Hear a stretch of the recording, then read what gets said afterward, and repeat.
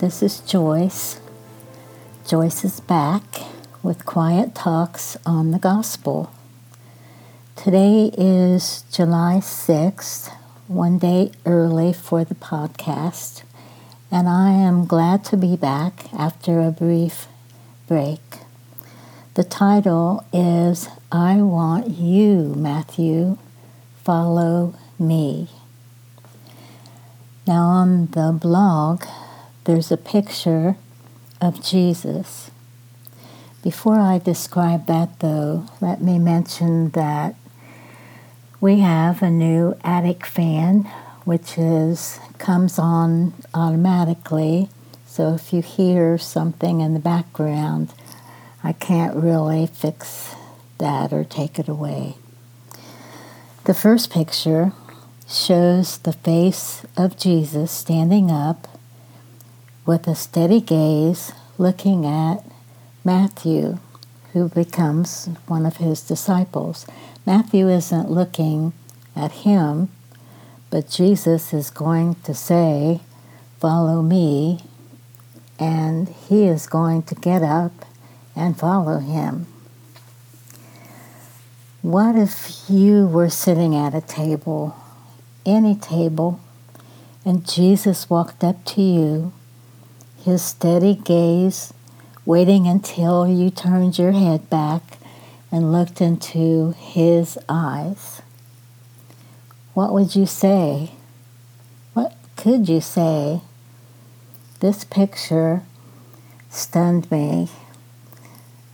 The blog address is www.whatwouldAjesusgirldo.com. He was a tax collector. That meant he was employed by the Romans. Thus, he was hated by his own Jewish population. They thought of him as a kisling, one who cooperates with an enemy occupying force. I had to look that up. Didn't know what it meant. So his only friends were other tax collectors.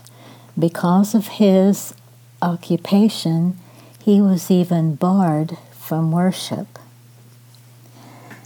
Now Matthew 9:9-13, and Mark 2:13-17 both say, "And he got up and followed him." That's in the New American Standard. Luke 5:27-28 states, "And he," reading Matthew, "left everything behind and got up and began to follow him." Dr. Alexander White, a great preacher of the 19th century, used to say the only thing Matthew took with him was his pen and ink. An early church historian called Papias wrote this: "Matthew collected the sayings of Jesus in the Hebrew tongue. We are forever grateful to Matthew. We owe him the Sermon on the Mount and much of the teaching of Jesus." The next picture on the blog is another picture of Matthew at a table with money bags and coins, and Jesus standing beside him. And it's at the seaside, where many scholars believed that this took place, that he would have his tax booth and table near the seaside. Underneath that picture, I wrote, "Look closely at the three men right behind Jesus, plus the one standing back holding a little piece of pottery, and notice the look on their faces. Possibly they are portraying the disciples of Jesus who are not happy campers about Jesus talking to a tax collector. And they will be even more unhappy as Matthew joins their group. To most Jewish men, perhaps all, Matthew was a traitor. Do you know anyone that you consider a traitor? Next, there's a picture of my books during the time that I was not podcasting. I tried to do something with my books. I also prayed the short time that they were on hold, the podcast and the blog. What, Lord, do you want me to do next? So I wondered, do you ever have the opportunity to take time out and pray? Now, toward the end of last week, my interest was piqued in the Gospel of Matthew, but as I had been sorting through a whole closet full of books, I laid aside any that were about the Gospel of John. Yet, I kept being drawn toward Matthew.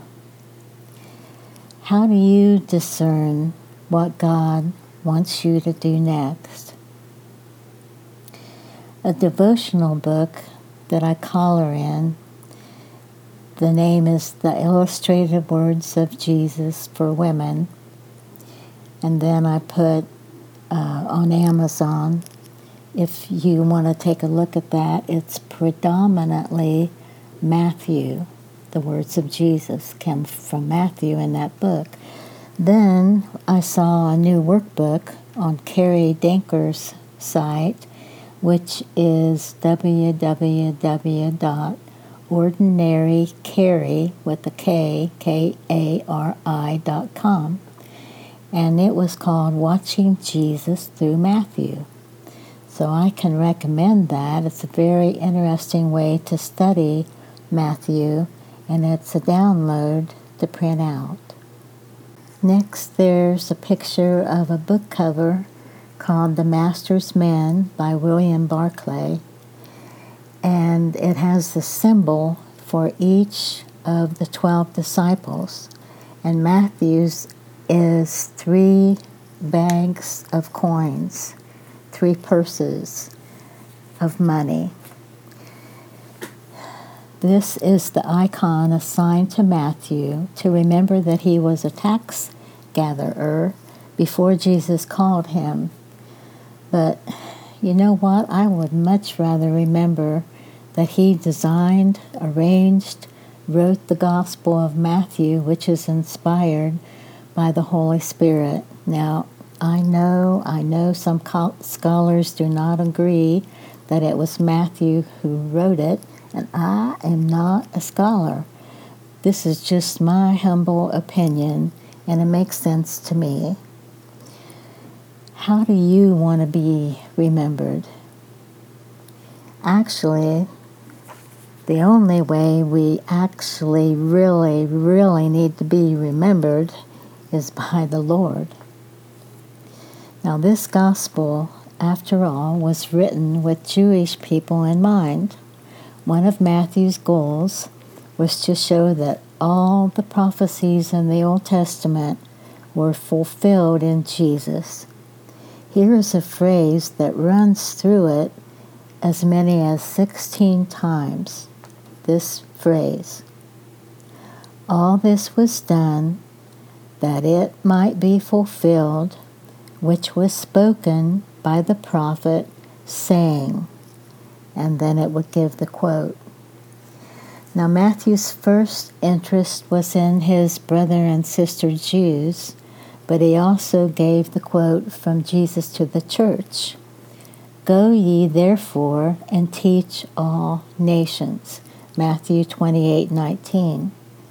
He also wrote what Jesus stated about his own second coming, the end of the world as we know it, and the judgment. Most of all, Matthew is teaching the gospel. He wrote with a system. You think he learned that as a tax collector? He logged the teachings of Jesus into sections which all had to do with the kingdom of God. He also wrote with an end toward memorization. There weren't any printing presses in that age. Books were handwritten. He also arranged things in 3s and 7s to make it easy to memorize. The genealogy of Jesus is a good example of that. It shows that Jesus is the son of David. That's in quotation marks. Finally, Matthew stresses the truth of Jesus as king. Jesus is shown as royalty. Jesus was born to be king. Then the next picture on YouTube, there's an overview of Matthew in 2 parts, and it's called the Bible Project. Now, I have only watched part 1, and I was really impressed. Matthew organized everything into an amazing tapestry of themes. Between the introduction and the conclusion, there are 5 books, that's in quotation marks. Each one concludes with a long block of the teachings of Jesus. Now, the next time, we'll look into the genealogy of Jesus, and before you say, oh no, that's boring, well, this one has women, and it won't be boring. The song from YouTube is by Catherine Scott, and it is, I Have Decided to Follow Jesus. Lord bless you for listening. Thank you. And I have to say it, mind how you go. You know why? Because the Lord God minds how you go, and He minds how I go. Until next time, Lord bless you, love and prayers. Bye.